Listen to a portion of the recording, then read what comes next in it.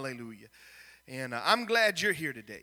To each guest and friend, thank you for being here at the Lighthouse. I want to give a big thank you, and along with my wife, for all of the love and the support, and coming to the wake this weekend for my wife's grandfather's funeral, for the flowers. We appreciate all of that, and thank you so much during that time. That means a lot, and that's one more way I love the church, because I know that family is there. Hallelujah. If you have your Bibles, I want you to turn with me to the book of Genesis. We're going to continue a series we started last Sunday morning, some altars that you need in your life. And last week, hopefully you recall, hopefully it's not been that long ago, you forget, but last week we talked about the altar of Abel. We compared it with the altar of Cain. And in that time, we talked about the importance of first fruits, bringing your sacrifice first. And I want to take you a little bit farther today in some altars that are very necessary in our life. The book of Genesis, chapter 7, and Genesis chapter 8, going to verse 20. Genesis chapter 8 and verse 20. And Noah builded an altar unto the Lord, and took every clean beast and of every clean fowl, and offered burnt offerings on the altar. And the Lord smelled a sweet savor, and the Lord said in his heart, I will not again curse the ground any more for man's sake, for the imagination of man's heart is evil from his youth, neither will I again smite any more living thing, as I have done. While the earth remaineth, seed time and harvest, and cold and heat, and summer and winter, and night and day shall not cease. With the help of the Lord, I want to talk to you about the altar of worship and the altar of thanksgiving today. Why don't you bow your heads and ask the word of the Lord to speak to you? Father, we thank you today. Would you allow the word of God that we delve into, whether it's read or whether we talk about it and preach about it, I ask that you would let it find root in our hearts, that God, the word of the Lord would grow, and I pray that before this day is over, that we would find that altar of sacrifice, of worship, and of praise, and we would give it freely to you. In the name of Jesus, we pray. Amen and amen. You can be seated. I'm going to take some time to just sort of go back over the story of Noah. You know it. I hope you do at least. And but maybe see some things that you hadn't seen before. It's very interesting as I begin to study the descriptions that are found in the Bible about Noah.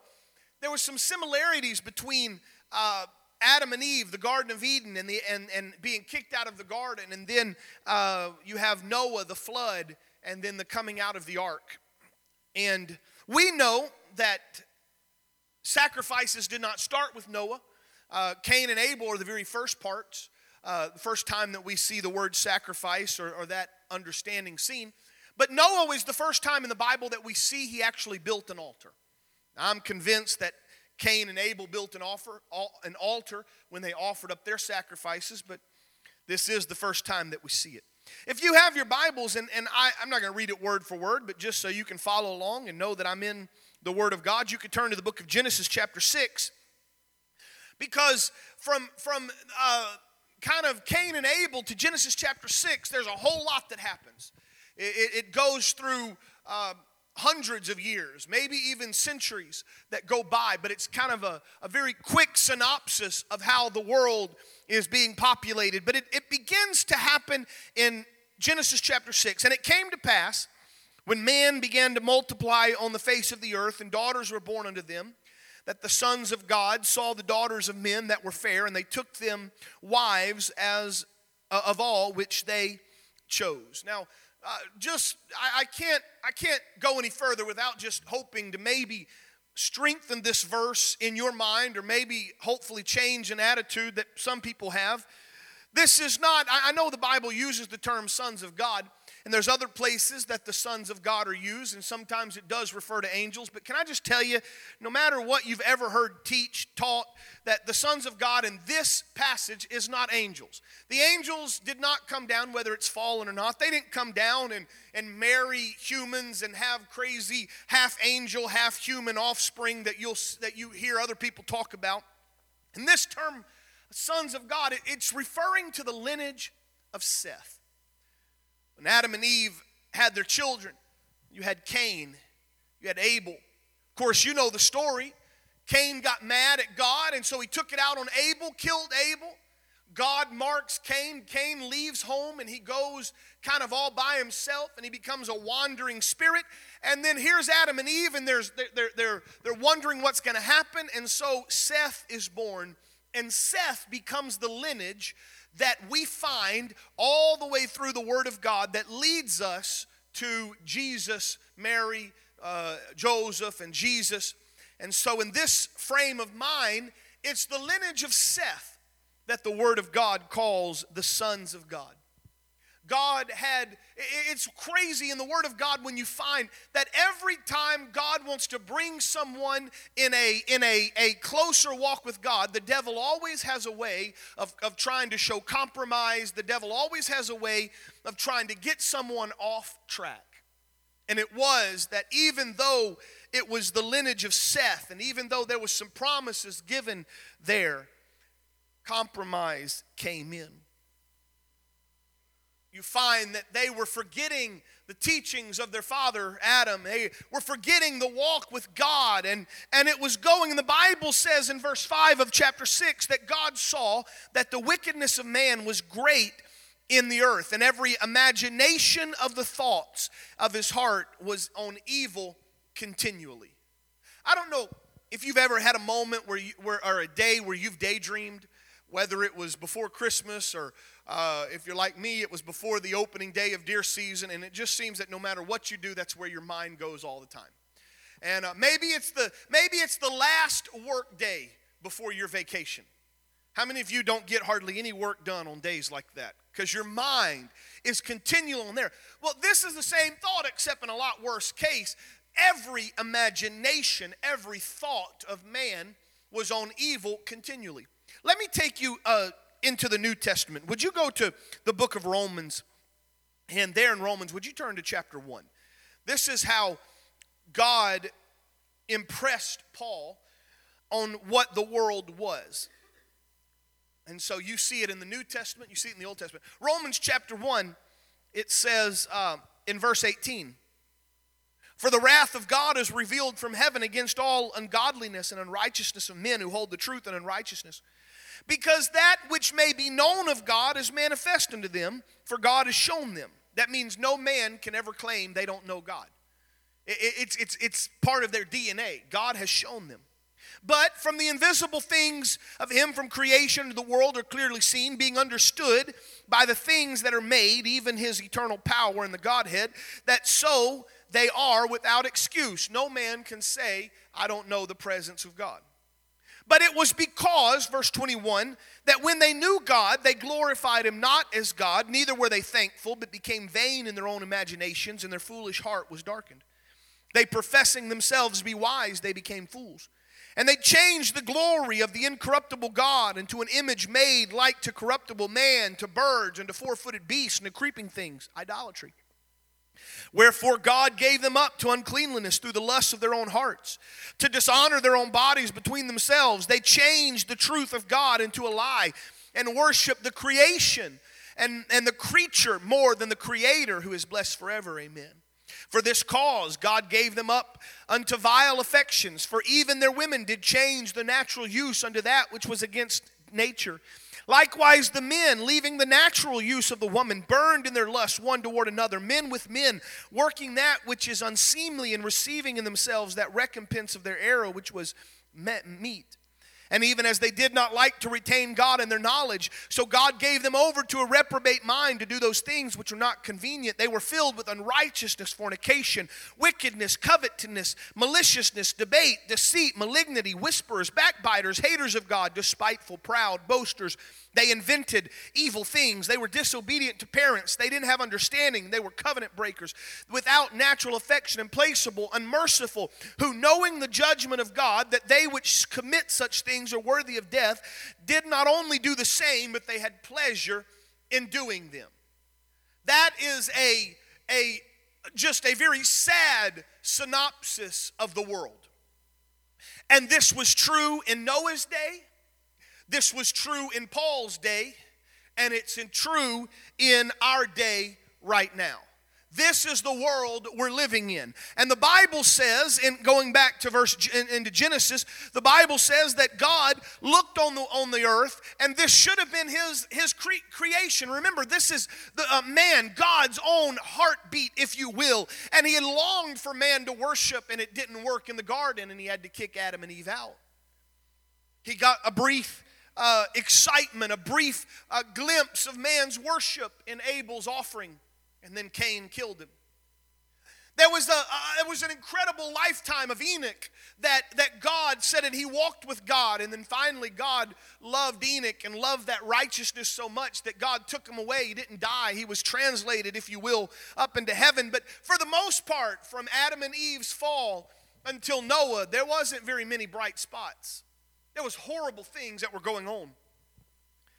And the Lord said that it repented of the Lord that he made man. That doesn't mean that God made a mistake. It's not the same repentance that you and I need to do when we sin. But it means God kind of sat back and he said, I just wonder if I ever should have made him. I just wonder if they're ever going to get it right. I wonder if what I planned and hoped and dreamed would ever come to pass. It grieved God at his heart. And so the Lord said, I'm going to destroy man that I've created from the face of the earth. I'm going to destroy the man, the beast, the creeping thing, the fowls of the air. I'm going to just burn it all up. Then you have that word, but. In all of the uncleanliness, in all of the lasciviousness, in all of the filth and junk of the earth, the Bible says, but the Lord saw Noah. In fact, to use it the way the Word of God says, it says, but Noah found grace in the eyes of the Lord. To me, it's God is constantly on a search for people in whom he can pour out his grace. He's looking for those whose heart is right. You find it in the story of Job. The Bible says that, and this does refer to the angels. The sons of God came to present themselves to the Lord. The angels are there, and Satan, even though he was fallen, comes into the courtroom of God. And the Lord says, what have you been doing, Satan?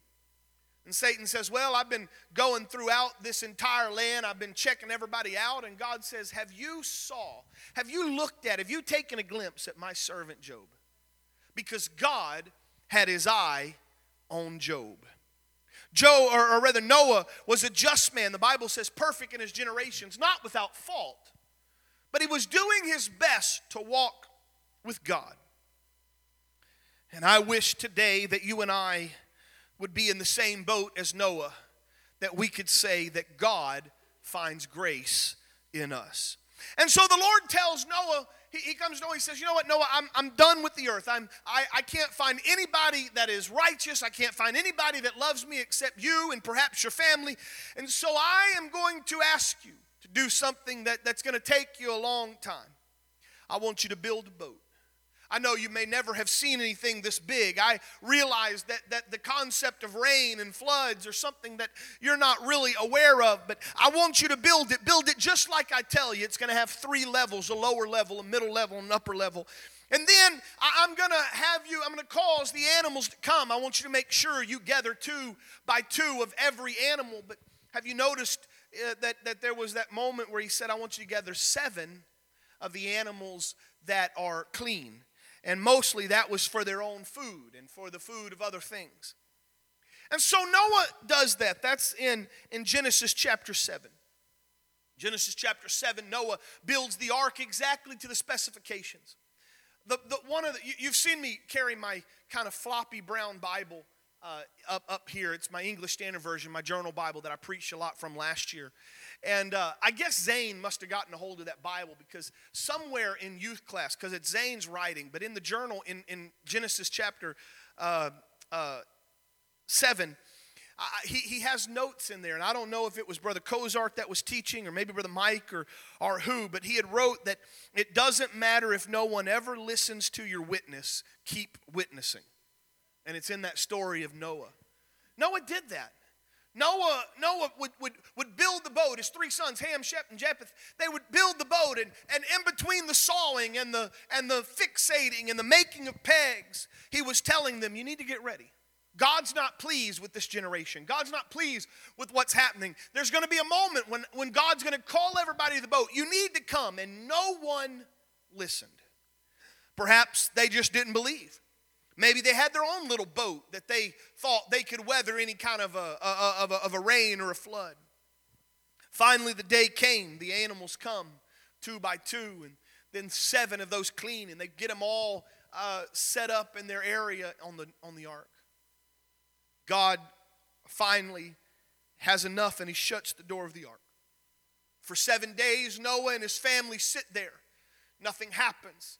I'm sure those 7 days were the longest week of their life as people derided them and made fun of them. They could hear the mocking going on outside the door, but Noah stayed, and finally the rain began to fall, and for 40 days and 40 nights the rain fell.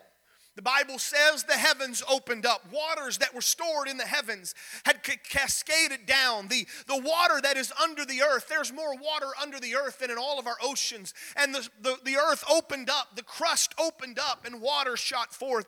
And it filled all of the earth until even the highest mountain was covered. Everything that breathed air into its mouth died.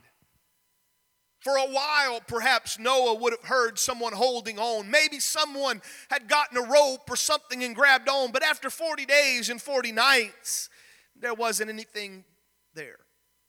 Genesis chapter 8 begins to open, and I love what it says. And I want you to check this out because I want you to underline it in your Bible if you can. Genesis chapter 8 and verse 1, and God remembered Noah. I'm going to come back to that, but I want you to see 2 things. First off, Noah found grace in the eyes of God, and second, God remembered Noah. It had been 40 days and 40 nights. It had been 150 days of just floating after the rains had stopped. And if you put those together, that's 190 days. That's well over half a year. Can you imagine half a year in a boat with no internet? No Netflix. Just a lot of animals. And if I understand the way I read the Bible, it's not until later that Noah even opened a window. 190 days of hyenas and jackals and elephants and cows and horses and camels and somewhere mosquitoes and cockroaches and everything else that we wonder why Noah and God decided to put those on the ark. 190 days of back and forth. No Dramamine rather. Finally, the Bible says the Lord remembered Noah. Noah goes up and he opens the covering. The one version says he opens the covering. Another says he opens a window. And he goes there onto the outside of the boat, and he lets a raven go. And the raven circles around, and he can see it, and the raven comes back, for there's nowhere for the raven to land. A little bit later, Noah puts out another bird, and this bird, it's a dove, and this bird circles, and it disappears for a while, and when it comes back, it's got a freshly plucked olive leaf in its mouth, signifying that at least somewhere there was a tree growing. A few days later, he sends out that dove again, and this time the dove doesn't come back, for it had found a safe place to land. And so it was there in Genesis chapter 8 that they stayed in that ark a few more days. And then finally, in the 2nd month of the 7th and 20th day of the month, as the earth was dried, that God spoke to Noah. And this is what he said, verse 16 of Genesis chapter 8. Go forth from the ark, you and your sons, your wife, your sons' wives. Bring forth every living thing that is with thee, all of the flesh and the fowl and the cattle, of every creeping thing that creepeth upon the earth, that they may breed abundantly in the earth and be fruitful and multiply. And so Noah went forth, and his sons and his wife and his sons' wives with him, and every beast and creeping thing, every fowl, and whatsoever creepeth on the earth after their kinds, went forth from the ark. Remember that this, if ever God had ever purged the earth, this was a purge. There was nothing left except aquatic animals in the waters. If any life was ever going to be set on earth, it was contained in that wooden ark. God said, now I want you to step out. I want you to spread out. I want you to multiply. I want you to be fruitful. I want you to repopulate the earth. And so they did. I can only imagine the excitement and the happiness as Noah has come through the flood and he's come through all of that and he goes on dry ground. I can only imagine perhaps they fell to the ground and ran their fingers through the soil. They breathed the air that was now clean and crisp and all of this, that they were thankful. And then finally Noah said, hold on a second. There's one thing we have to do. And Noah looked around and he found some rocks and he built an altar. And Noah went and got, and watch what the Bible says. He went and got one of every of the clean beasts and one of every of the clean fowl, the birds. And he offered not one, not two, but multiple offerings upon that altar. The idea of an altar, the idea of a sacrifice was that it was completely, this wasn't a barbecue. This wasn't, I'm going to throw a half a cow on the altar and we'll let the kidneys burn up and we'll keep the T-bone steaks. Remember, for almost 200 days, Noah and his family had survived on whatever was in the ark. Whatever grain or whatever thing they can make. And I believe, and I don't know that I can't find this in the Word of God, but this is I do believe some of those animals, those 7 of those unclean, that they were able to eat some of that. But regardless of that, here they are. And Noah takes it and he puts it on the altar and he sacrifices.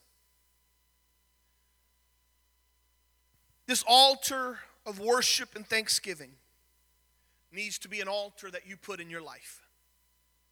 Because the one thing that I scoured it, I looked through the King James, I looked through the English Standard Version, I looked through the New Living Translation, and nowhere can I find that God commanded or even asked for that offering. Now, God was very specific when he came as far as how to build the ark. Read your Bible. It tells you to the exact cubic or inch or centimeter even how it was supposed to be built. The Lord had every right, and he could have put it all in there. When you get done, build an altar just this way, and I want you to offer up a sacrifice. But I don't find that. Instead, I find that unasked, he wasn't made to, he was not compelled to. Noah leaves the ark. And before he does anything else, he worships and he thanks. Something incredible happened as that burnt offering began to waft up to heaven. Verse 21, and the Lord smelled a sweet savor. And the Lord said in his heart, I will no more again curse the ground. I will never smite every living thing as I've done. And while the earth remaineth, seed time, harvest, cold and heat, summer and winter, and day and night shall not cease. When Noah knelt at that altar and offered things that rightfully was his, that those 7 of those unclean animals that they were supposed to get, that was going to be his flock. That was going to be how he grew his own wealth, if you will. But he kneels down and he sacrifices, and as that sweet savor goes to heaven, there's a few things that the Lord does. Number 1, the Lord received it. The Bible says the Lord smelled it. That's a reception. The Lord received it. Number 2, it stirred the heart of the Lord. I like it, the fact that the Lord didn't speak to Noah. The Lord wasn't speaking to angels. The Lord, it so impressed him that it just almost inadvertently, if you will. Have you ever been around the house and you're not meaning to, you're not crazy, but you ever just kind of start talking to yourself because maybe something catches you off guard, or you want to say something and nobody's around, and so you just kind of talk to yourself. Anybody ever done that before? Mm-hmm. You're not crazy, most of you. But to me, I apologize, as I've worked through the sermon, I realize it's so easy to give God human qualities, but it's the only way I can explain it. It's the only way that I can understand it. I kind of think that God, if God could be caught off guard, this would be one of those moments. All of a sudden, up in heaven, the smoke from an altar an offering goes, and it's been a long time since the Lord has smelled something like that. Earth has been so wicked, and it catches him, and he says, oh, wow, I have longed for this moment. It's look what Noah's doing, and something stirs in the heart of the Lord. And the Lord begins to make promises. He says, I will not add to the curse of the ground. Now, the ground was already cursed because of Adam and Eve's sin, but God said, I'm not going to add to it. I'm not going to add to the weight that we have to carry. I'm not going to purge the earth again. The seasons will not cease. And then later on in chapter 9, he says, I'm going to show you a rainbow, no more worldwide floods. And then he says, I want you to go be fruitful. Noah wasn't asked to sacrifice, he just did. And God responded. Listen very carefully as I say this. Today, you cannot make God do anything. God is sovereign. There's no committee in heaven. There's no agenda that you can present unto him that's going to change his mind. But I can tell you this, according to the Word of God, you can stir his heart. You cannot change his mind. You cannot change him from the course, but you can stir his heart. And the best way that you can stir his heart is to begin to sacrifice praise and thanksgiving. Stuff that you didn't have to do, but you do so. It's Mary at the feet of Jesus that brings that precious bottle of ointment, kneels at his feet unasked and uninvited, cracks the seal and breaks that bottle and pours that spikenard all over the feet of Jesus. And then as she worships with tears rolling down her face, she washes his feet and dries them with her hair. And you know what? It got God's attention. God manifest in flesh. He straightened up, and Judas said, this is such a waste. You could have taken that perfume and you could have sold it, and you could have given the money to the poor. You could have given it to us. And instantly God's attention is on it. And he says, shut up, Judas. You have no idea what it cost her. You have no idea what you're supposed to, what that means to me, because worship always gets his attention.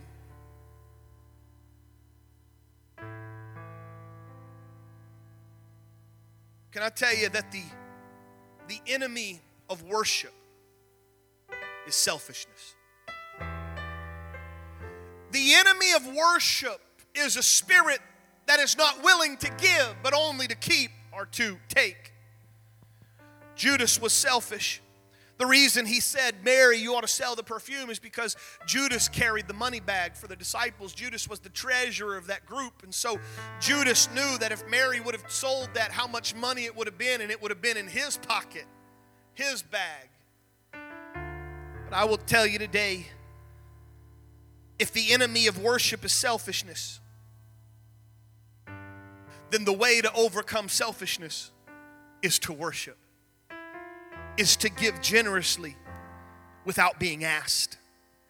And it's that unselfish, generous worship that gets the attention of God. And I will propose to you today that Noah was a worshiper not after the flood. He was a worshiper before the flood. Which is why when God began to look over the earth and God began to look at all of the unrighteousness and debauchery that was there, the one that got his attention was the one that came with sacrifices. The Bible says he was righteous. He worshiped before the storm. He worshiped during the storm. And he worshiped after the storm.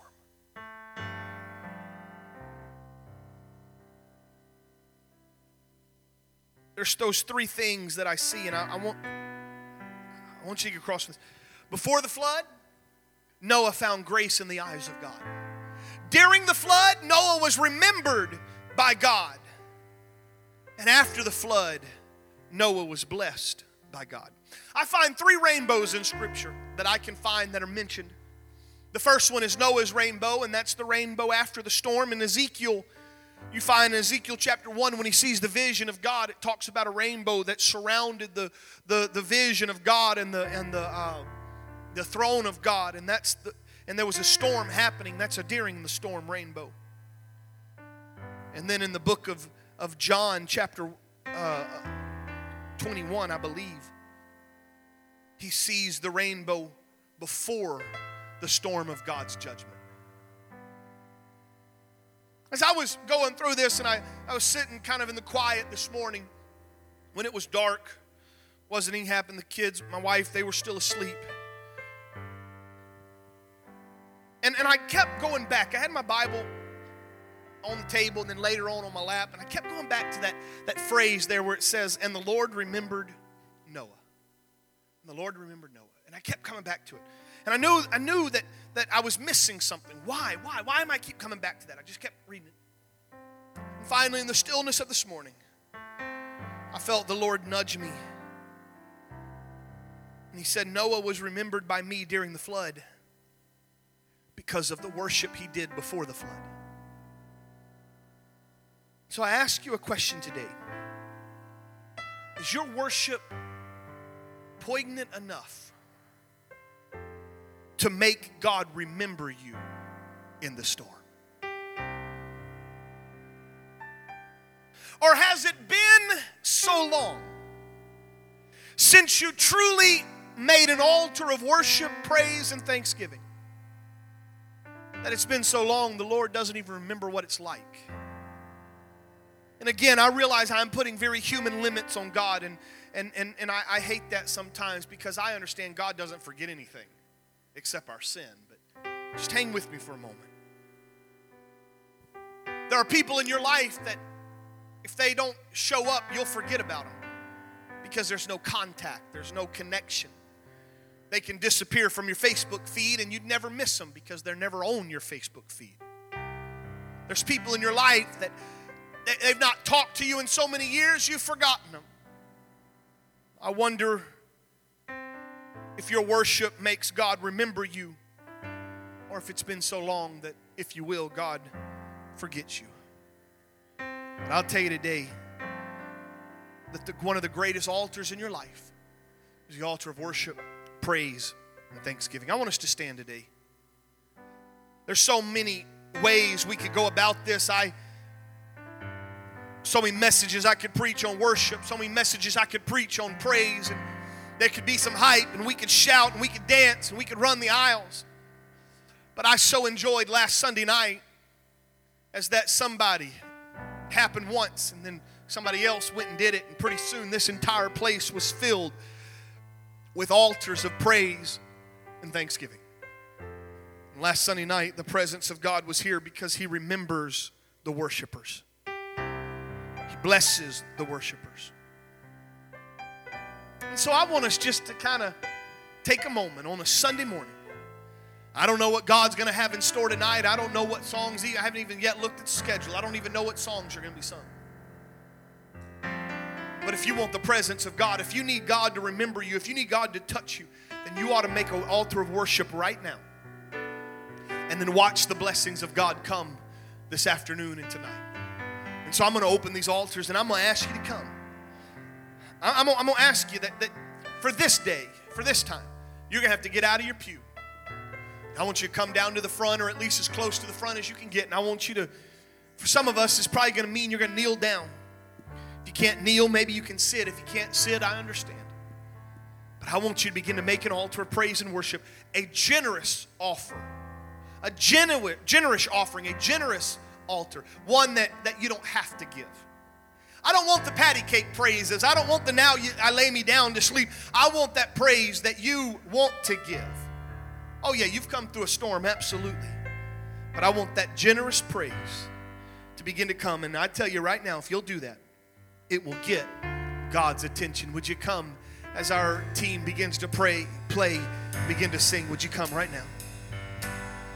I surrender all to you. Everything I